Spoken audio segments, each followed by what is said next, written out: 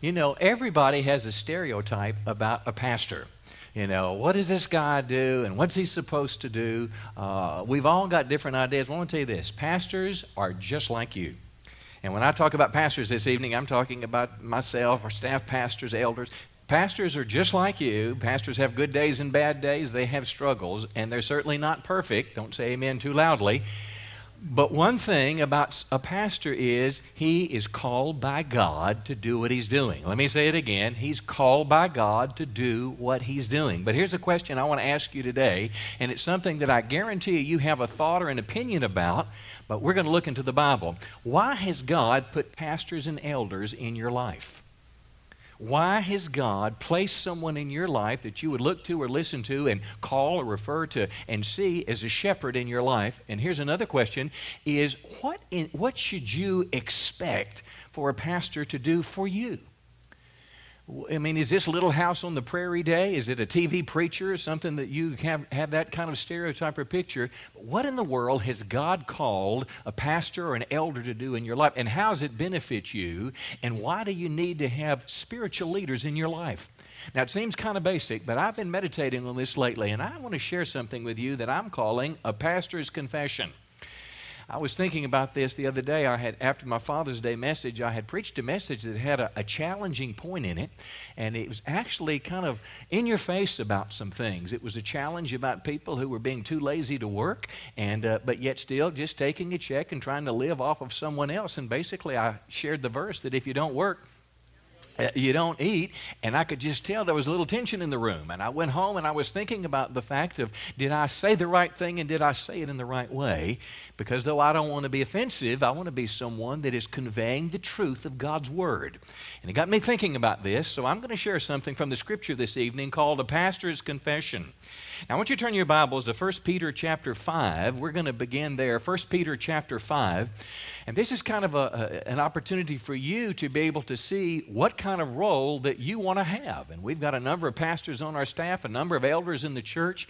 But how can these people be a benefit to your life? Are you getting all that this church has to offer? And I'm going to talk about really three things that pastors do. About number one, caring for people. Number two, preaching the truth from God's Word. Lastly, training people for ministry. And then we'll summarize it with the scripture that talks about watching over your soul. Now, we're going to explore this. This first point I'm going to go pretty quick on because a lot of it is things you know. But the first one I simply say is caring for people. The Bible likens a pastor to a shepherd. 1 Peter chapter 5, verse 2, Peter is talking to the elders there. And notice what he says, verse 2. He says, care for the flock. Now, who is the flock? Yeah, it's the people that are a part of a local assembly of believers. So punch your neighbor and say, you're sheep. Some of you wouldn't punch your neighbor no matter what I said. If I said your neighbor was going to give you a $20 bill, you wouldn't punch him. Care for the flock that God has, and notice this next phrase, entrusted to you. Now, what does that mean? It certainly doesn't mean ownership. I don't want to run your life. I can barely run my own life, okay? But yet at the same time, there is a spiritual responsibility that God places in the hands of people. When we lay our hands on a man, and that person is an elder in the life of our church, like Ron Humphrey. Ron is here tonight. When we lay our hands on a man and he's going to be an elder, it is a spiritual responsibility that God has placed in their care. It's just like we've got some little babies in church today. There was one in the back that somebody said, he's a week old, and this little guy on front, what's he weigh, 5 pounds? Well, that little baby has been entrusted to you to raise. Grandma and Grandpa are going to come over and tickle him and goo and God, but they're going home. You're the one that child has been given to train, to care for. If you leave that baby alone, guess what's going to happen? He'll die. He'll cry, he'll be in pain, but unless you care, but you do that because he has been placed in your hands as a gift from God. Well, it's the same thing spiritually. Now, I'll say some things tonight that perhaps you've never heard before, and I want you to think about something that you may be missing in your life. Notice what it says. He tells the elders that they are to watch over it willingly, not grudgingly, or not because you have to in your care for people, and not for what you'll get out of it. This is not a job. I don't go to work for a job. This is a calling. It's a vocation. It's a ministry. But because you're eager to serve God. Now, here a pastor is portrayed as a shepherd. Shepherd, of course, if you think of the biblical imagery, they've got sheep on the mountainside. That shepherd, number one, he's got a sheepfold. He leads those sheep out, and there's the leadership role. They go out and they eat, and he leads them back into a place of safety. That shepherd is leading those sheep to food and water. It's talking about the responsibility of teaching, of opening the Bible, of the life-giving Spirit. That shepherd protects the sheep from wolves, or for savage wolves, from animals, or someone stealing them. It's a picture of care. And that's the kind of this first umbrella that we want to talk about. The traditional roles of pastoral care, it talks about, of course, everything from marriage to doing funerals to hospital visitation to, counseling, these kind of things that no matter what church you're a part of, they're just kind of the traditional role of what a pastor does. And I hope you take advantage of these things before we do your funeral. I mean, we'll do one. We'll do our best. We'll try to minister to your family. We'll try to minister to you in the hospital. If you go to jail, we'll try to minister to you.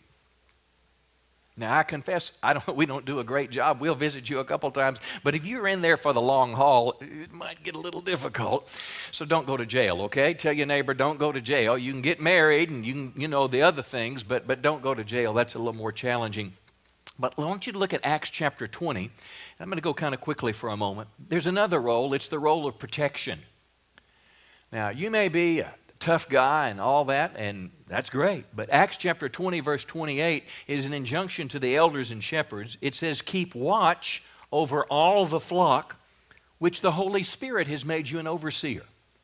Which implies that God is in this business of putting shepherds, pastors, elders, and people, bringing them together. And first of all, let me say, I'm not any better than you. I am your brother in Christ in one respect.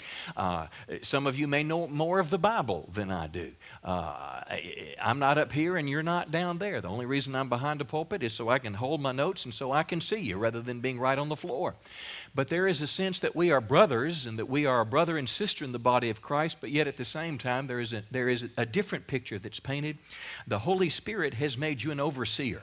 So there is some church, somewhere, some pastor that the Holy Spirit wants to connect you to. It may be this church, it may be another church. If this is not your church, you need to find where God's called you to be, because God is intended to have an overseer in the development of your spiritual life. Now look at verse 29. Here's where the word protection comes in.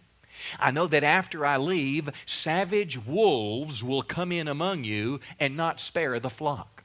Now, what's he talking about? He's talking about some false teacher. It could be someone trying to hustle you. It could be someone trying to seduce you. I mean, no seduction happens. I mean, physical seduction, even in the church. It may be an unbeliever that's caught your eye, and they're trying to get you away, and before you know it, you're living with or married to someone that's not a godly person. How many know you need some protection? And here's another thing it says, even from your own number, men will arise and distort the truth in order to draw away disciples after them. So the Bible's saying that even in our own midst, someone could rise up. It could be a Sunday school teacher, a small group leader, and they could begin to basically try to seduce and pull you away from the covering of the body after themselves. So the Bible says we need to be protected. Someone needs to look over us. And here's a big one that I would absolutely take advantage of.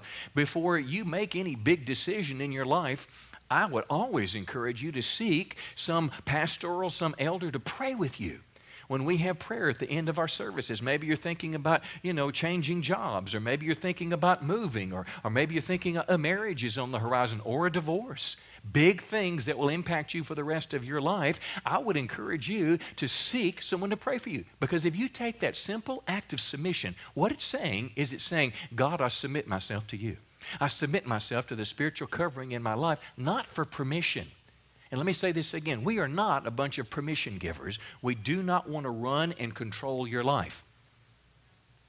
That's not what it's about. But there is a spiritual covering, and when you simply say, I want God's best for my marriage, and I'm willing to submit it to God, would you pray for me? If you're going to buy a business or start a business or something big, just to have it covered in prayer. How many know that's a valid role of protection?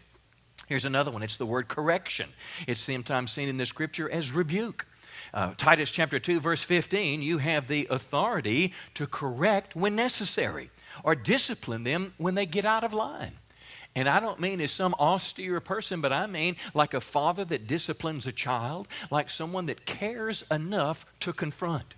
Now listen, if I had a problem in my life, well, for example, if I'm just driving my car and I left the gas station and I don't have the top, screwed on my gas gauge. Anybody ever done that? Yeah, we do it all the time. Or maybe if you have a low tire. Have you ever been driving 60 miles an hour and someone comes up to you and says, your tire is really low? Well, why are they doing that? Because that they want to run your life? No, because they want to care for you. They want to protect you. And I want to encourage you that there is a role of correction when people get off track and off base. Anybody ever been there? Aren't you glad that someone, if you're in relationship, now here's the deal, if you just come and hide on a Saturday night and nobody knows who you are, it's no way to be covered or cared for or protected or corrected. But if you have relationship, if you start to get off track, wouldn't it be great if someone could save your marriage before it ended in divorce? Wouldn't it be great if someone could tell you, hey, you got a flat tire. If you're not careful, you're going to have a blowout or you're going to lose the tire. Well, that's kind of the picture here. Not somebody that's a boss in your life, but rather someone that's trying to care for you. Ezekiel 34, verse 6, here's another one. Restoring those who go astray. Now, this is an old passage, and God is speaking to Ezekiel about the failure of the leaders. And here's what he says. He says, my sheep were scattered over all of the face of the earth, and there was what? None to seek after or search after them. And I want to tell you one of the greatest benefits in your life of being a part of a body of believers, of being a part where you're in a small group, where you're in a class, where you know an elder, you have a pastor, is that if you begin to drift spiritually, that someone will be in a relationship with you and go looking for you. I mean, listen, I want someone to catch me if I'm going off track. If I've got pride in my life, I want to be in relationship with someone so they can talk to me about it. See, there's a safety. But if you're not careful, you can get off and out there, and guess what? If you're by yourself, you'll be wondering, why didn't anybody call me? I hadn't been to church in a month or 2 months or 3 months. Well, guess what? If you're in relationship with someone, people know when you're missing. And I need someone, you need someone, because guess what? Preachers get off track just like other folks do as well. We all need someone to restore us. Well, these are just some quick biblical roles here that everybody kind of thinks about and knows, but in this caring role, this shepherding role, and of course leading the flock, and this next one is where I'm going to spend most of my time. I want you to go to 2 Timothy chapter 4 with me. There's another role of feeding the sheep. Now, this is what we talk about preaching and teaching. Now, I want you to look in 2 Timothy chapter 4, and Paul is talking to his successor in ministry, a young man named Timothy. Here's what he says in verse 1. I solemnly urge you in the presence of God and Christ Jesus, and what does he say in verse 2? Preach the word of God. Say it with me. Preach the word of God. So it's a solemn warning that he gave to his successor. Preach the word of God. Patiently correct, rebuke, and encourage your people with good teaching. For a time is coming when people will no longer listen to sound and wholesome teaching. Would you say America is in that time right now? We are in a time in America today where we are not listening to sound and wholesome teaching as a nation. Notice what it says. They will follow their own desires and look for teachers who will tell them whatever their itching ears want to hear.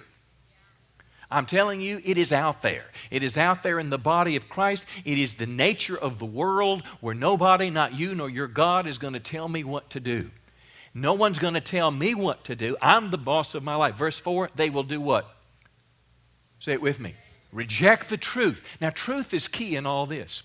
The Bible is truth, God's Word, applicable for all of life, not just nice ideas like Reader's Digest or Prevention Magazine if you're reading about a healthy life, not magazines that are self-help, but the absolute inerrant Word of God. And people will reject the truth, the Bible says, and chase after myths.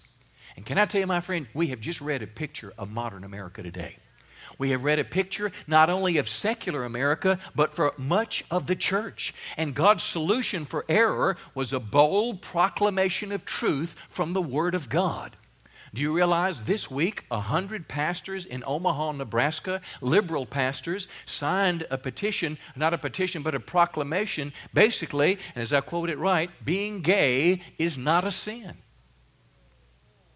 So you have 100 people that are pastoring liberal churches. And what is a liberal church? A liberal church is a church that does not believe the Bible is the inerrant Word of God. Inerrant means without error. It is the inspired Word of God. Can I tell you, my friends, people have gotten off track. The reason abortion is such of an issue in America today is because somehow we have forgotten that we were created in the image of God. And as the psalmist says, God knit me together in my mother's womb. But when you forget the truth of the Word of God, men do that which is right in their own eyes, and that does not make me a hate monger for simply declaring the truth. You got pretty quiet on me there. There's a veterans cemetery in Houston. Imagine this, a veterans cemetery, and they put out a memo, so to speak, that you could not mention the name God or Jesus at funerals. Houston, right down the road from you, Texas. And someone in this veteran cemetery said you can't mention the name of Jesus. Now, I'm sure someone will take it to court and make sure that we can protect that right. But can I tell you, our world is confused. And the solution, according to the Bible, is that there is a bold proclamation of the truth of God, because the Bible has the potential to pierce the heart of man. The Bible is not just a book of discourse and a book of debate and a book that people can talk about modern issues. The Bible is the living Word of God. It is sharper than a two-edged sword, and it has the power and the potential to change a person's life. See, when you got saved as a Christian, you heard the Word of God, faith was evoked in your heart, and something happened. It is a supernatural aspect to this book. Well, let me say this to you. Americans have not always been confused about the Bible and current events. Now, the world does not mind so much about what we say in the four walls of the church. If we just want to go back and look at this book as a historical document, the world doesn't have much to say about that. The time you and I get in trouble today is when we take the Bible out of the church into the culture. Well, can I tell you, my friends, American culture was just like that. I went to David Barton. He is the premier Christian historian in America today. And from Wall Builders, you can just go to wallbuilders.com and listen to what he found was coming from America's pulpits early in America's history. This was in the 1800s, if you can imagine. Hundreds of years ago, here's what preachers would talk about. They would talk about the role of the state. They'd talk about political issues. Listen to this. They'd talk about dueling. I mean, pull your pistol and shoot somebody. Can you imagine the preacher on Sunday talking about you, 1, 2, 3, and turning around? Now, I didn't read the sermon yet, but it was a sermon based on a duel. They would preach sermons literally based on elections, about freedom, and here's one, the moral view of railroads. Now, can you imagine? I don't know what the guy had to say about it, but what he was trying to do is he was bringing the Bible to bear on current events. Would to God that someone would be able to have stature in Washington, D.C. that could sit in the debt talks with the Republicans and the Democrats and our president and help get America back on a path of fiscal sanity. See, we are in trouble because we have veered from what's right and what's true. And you and I are both smart enough to know that you cannot believe what you see on the television. Someone needs to be in their circle of the world declaring the truth of God's world. These preachers would talk about executions. Right now, California is thinking about totally undoing or stopping lethal injections or people losing their life because they've been convicted of some crime. They talk about old age, and here was another one. They talk about the solar eclipse. I don't have a clue what he was talking about. He was probably talking about the enormity of God in creation. But my point to you is this. A pastor's role as preacher and teacher is to bring the Bible into everyday life. It is to bring things into your world that you can take into the workplace with you, that you can take into your place of business, that can shape your thinking when it comes to what's going on in the world that's around us. When we have dialogue and conversation, when you have a dialogue with someone about national sovereignty versus globalism, can I tell you, the Bible has a perspective on these things. When the world is clamoring for a one-world government, They're clamoring for a one world currency. They're all openly talking about getting rid of the dollar as the standard of the reserve currency of the world. They want to replace it with a one world currency. Can I tell you, my friends, the Bible has input on these subjects of our day. The pulpit is the place that should bring God's word, but tragically, the pulpit is silent in America today. Pastors are afraid to speak the truth of God's word in America today. I'm telling you. You just don't hear it very often. And I'll tell you two big reasons. Number one, pastors are increasingly afraid of government in America today. They're increasingly afraid of being sued and laws being allowed against them. But I'm going to tell you another, and I think it's an even bigger reason. Pastors are afraid of offending people and they won't come back to church. I'm telling you just like it is. Pastors are afraid. When I went home 2 or 3 weeks ago on Father's Day weekend, and I talked about teaching your children to be successful, one of the things that we talked about was teaching your children the values of what we've come to call capitalism, about work, about risk, about making something of your life, not just depending on someone else and being like half of America today that's living because of a government handout. You'll never have dominion. You remember Genesis 1:28? You'll never subdue if you have that mentality. And I was very concerned when I went home asking myself the question, did I offend people? Are you with me? I'm just being real with you this morning. And I'm very careful not to be offensive unless it's something that's clear Bible truth. And then if you get offended, that's your problem, it's not mine. Because my role is to declare in a loving, humble fashion the truth of the Word of God. I'll tell you how this works. I had a friend of mine I just talked to recently. He was a pastor. And he told me, he said, a number of years ago, the police chief came to him and said, listen, there's a racial problem that's brewing in our city. It's growing stronger and stronger. The law enforcement's involved. They're bringing in outside speakers. You know, this is going to turn very volatile and violent. Will you go down and be a part of that? And he did. He went down there. He went there, and he was with people, the preachers in the city of a different race. And lo and behold, someone had come in from the outside, one of the speakers, and the television cameras found the exact shot to align him with this person who came in from out of town that they knew would be polarizing. They put it on the television, and 5 law enforcement officers in his church quit and never came back and didn't have the courtesy to even ask what was going on because they made an assumption based on a 2-second television shot that the television simply wanted to stir strife with. And can I tell you, my friends, something is wrong with that. When the cultural issues causes us to be able to be so offended and mad and walk away from someone that's opened the Word of God for decades. I'm preaching way better than you're amening this morning. I'm going to pursue this a little bit further. Listen, I believe my primary role as the teacher is to declare the truth of the inerrant Word of God to you. And not only to talk of it historically, but to try to bring the Bible to bear on modern events that are around you. To try to help you to think biblically as you face the world around you. When you look at the television, when you look at world events, that you see them from a biblical point of view. Some people like it, and some people are offended, and I can tell you that. I go out of my way not to be offensive, but yet at the same time, it's very important to me to be as clear as I can about the issues in the world from a biblical point of view.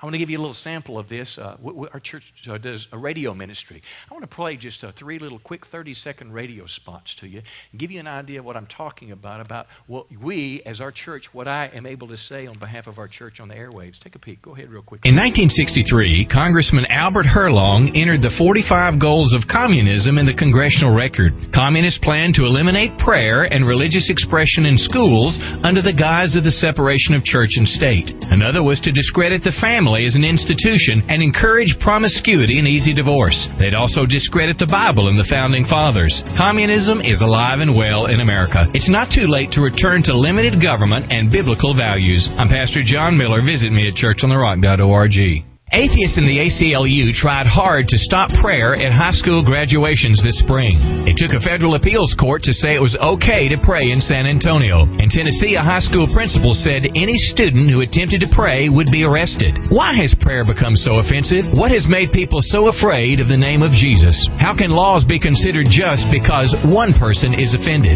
How about the rights of the thousands who are offended when they're told to be silent? I'm Pastor John Miller. Visit me at churchontherock.org. How far will America go in its tolerance of radical Islam? We're fighting 2 wars in the Middle East, but we seem strangely naive about the jihadist's intent. It made little difference that a Muslim army psychiatrist murdered fellow soldiers at Fort Hood. Foreign radical clerics have been arrested on our border, and Homeland Security recently warned us of the increasing threat from homegrown terrorists. Perhaps we must realize, as leaders of Britain, Germany, and France have, that multiculturalism has failed. I'm Pastor John Miller. Visit me at churchontherock.org. That's all we got. But listen, they're on the radio every day. And it's an attempt to be a prophetic voice from the Bible to the issues that are our day. And can I tell you, not everybody agrees. I got an email after that last one that was talking about radical Islam. His email said, "Are you aware that you're in the United States of America and not Nazi Germany?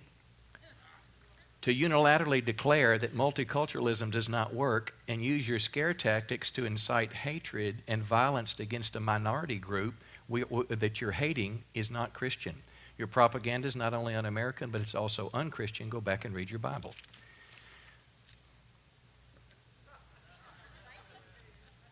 And you know what I did when I got it? I went back and listened to what I said. I let someone else listen to it and make sure that to the best we could understand that it was accurate in talking about the issues, and then played it again. Because I believe truth is what's missing in America. Truth is what's missing. And it happens in our church sometimes, the same reaction. If I talk about a racial issue, it is one of the most polarizing things in America today, and one of the most potentially polarizing things in our church. I can say one racially related remark, and I don't mean a slur, I just mean a perspective, and all of a sudden you've got people doing just like that. And all of a sudden people that have said pastor for 10 years are ready to walk out because of one point of disagreement. I want to ask you for the permission to do the best that we're able to do to bring God's Word into current issues. And let me say this to you. If I say something that's in error, because I'm not infallible, the Word of God is infallible, but I'm not. And I realize sometimes opinions can slip over into things, particularly when you're trying to apply the Bible to modern day life. So if I share something that's not biblically sound, you have not only the opportunity, but the responsibility to shoot me an email, to give me a call, to write me a note or something, and say, hey, think about that the way it came across. And if I was wrong, I'll stop and I'll take it back.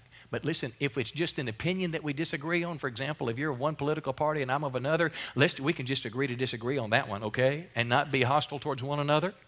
See, I don't want to walk away from you if I find out whether there's a DR or an I on your voter registration card. There's something deeper about this in the body of Christ. But here's another deal. If I share something from the Bible that is biblically sound and true and it offends you, then you just need to get over it and change your life. That's the way it works. Because I'm not going to walk on eggshells, because I want to prepare you. Come on, I want to do what the Bible says, is to declare the whole gospel, not just a part of it. Come on, give the Lord a good hand. All right, I'm about done. I'm out of time. Ephesians chapter 4, I'm going to wind up with this. Remember, we've talked about the pastor's role was caring for people. We've talked about the preaching, teaching role. And lastly, I want to talk about a role that we call training people for ministry.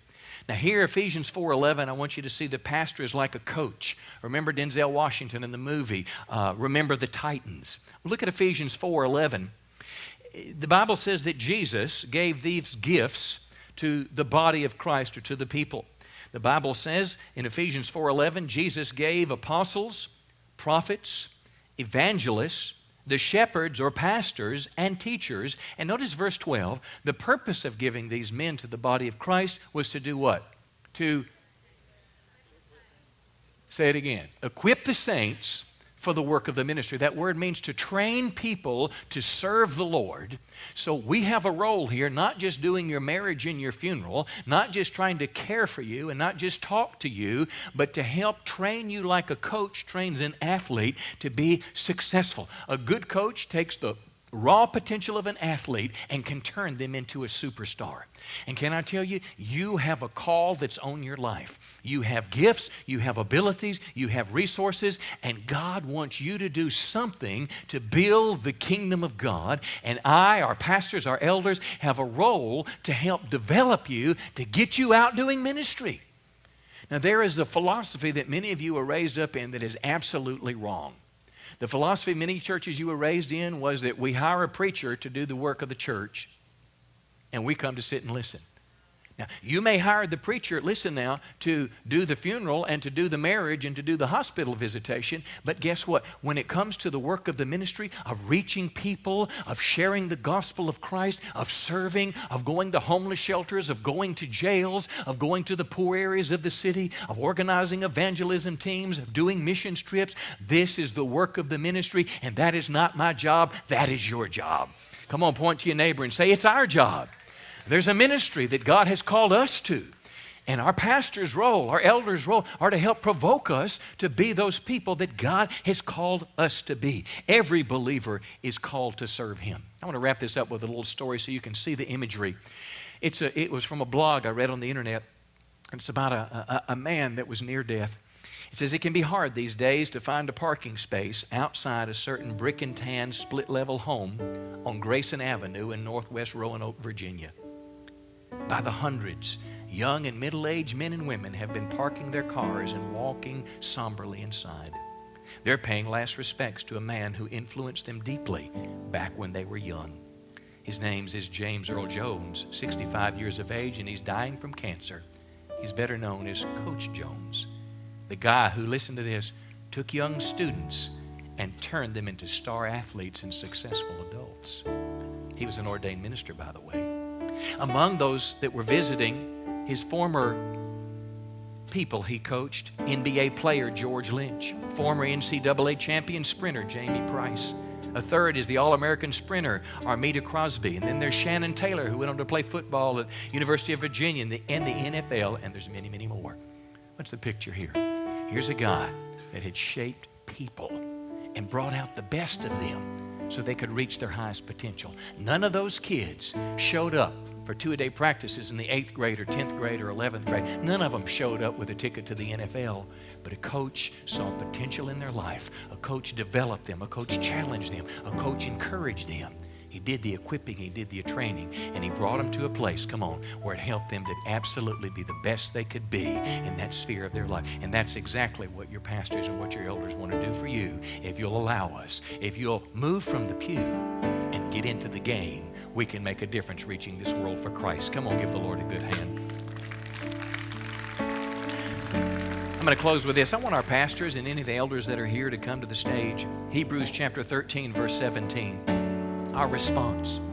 I've talked to you, shared from the Bible, that as a pastor, we care for people, we preach the truth, we train people. And here's an interesting phrase in this last verse. Hebrews 13:17, it says, obey your leaders and act under their authority. Now listen to this. They're watching over you because they're responsible for your soul. Can I say it again? They're watching over you and they're responsible for your soul. Obey them so that they'll do this work with joy and not sadness. It will not help you. It will not help you to make their work hard. I have always stumbled over this scripture. Another translation says that they watch over your soul as men who must give an account. And one day God is going to ask me about you. One day, you that are under the care of this church. Sometimes the shepherd doesn't know who's in the flock in the modern American church. But what a great gift that God has given that made opportunity that there's someone that'll watch over my soul. Because here's what we want to do. We want to help you get to heaven. But we also want to hear Jesus look at you and say, well done, good and faithful servant. Our job is not just to get you to sign your name on some card somewhere. Our goal for you is that you live the Christian life in such a way so that when Christ sees you, He smiles because you've given your life fully and completely to Him. You didn't just start the Christian life, you finished strong. You see, you didn't just get a little Bible information to slip into heaven, some fire insurance, but you took a hold of this thing and you made a difference in your world for Christ. And that's what it's about. That's what we do. That's what pastors do. That's what elders do. We've got more. Larry's not here. Who else is not here? I guess he's the only one missing. He's on vacation. But Pastor Nick and Pastor Travis and Joe's an elder, and Pastor Mike and Sharon serve in the pastoral office, and Ron's an elder, and Rick's an elder. My wife and I as pastors, and Brother Fred's an elder, and Pastor Joe serving. Oh, come on up here just a minute. We just want to close this evening and simply ask you, as we kind of head towards the fall and a new season of church life, get on the bus with us. Follow us as we follow Christ. Follow the example of those that are living a godly life. And let's work together to reach as many people in this world as we can. Let's reach as many people in Texarkana, reach as many people in the United States of America. Let's influence the spiritual climate of our nation. And and let's make a difference around the world. And that, my friend, is what church is all about. And that's a pastor's confession this evening. Come on, give the Lord one last hand tonight. I want to pray with you this evening. See, this is not just playing church. It's not just going somewhere for an hour. It's a part of the body of Christ that's populating heaven. Just lift your hand towards the congregation. Today, Lord, we want to just pray a blessing over all of the many friends that are here today. All of these people that are on a journey sharing life with us. We just want to pray over them today as a spiritual covering, as men and women of God who are called to serve you by serving these people. Our brothers, our sisters, our co-laborers in the body of Christ. We pray for each one of them today that they would all become the person you've created them to be. We pray that their lives would just brim over with health and life. We pray that their lives would be a contagious influence to other people. We ask you to bless their homes, to bless their families. We ask you to cause them to prosper and succeed in everything they do. We pray that you bless them financially. We pray that you would help them live a godly, holy life. And we pray, Lord, for this equipping role, that as a coach, somehow we could partner with them as we go into the fall and this ministry that we're doing together and make a difference in as many people's lives as we can.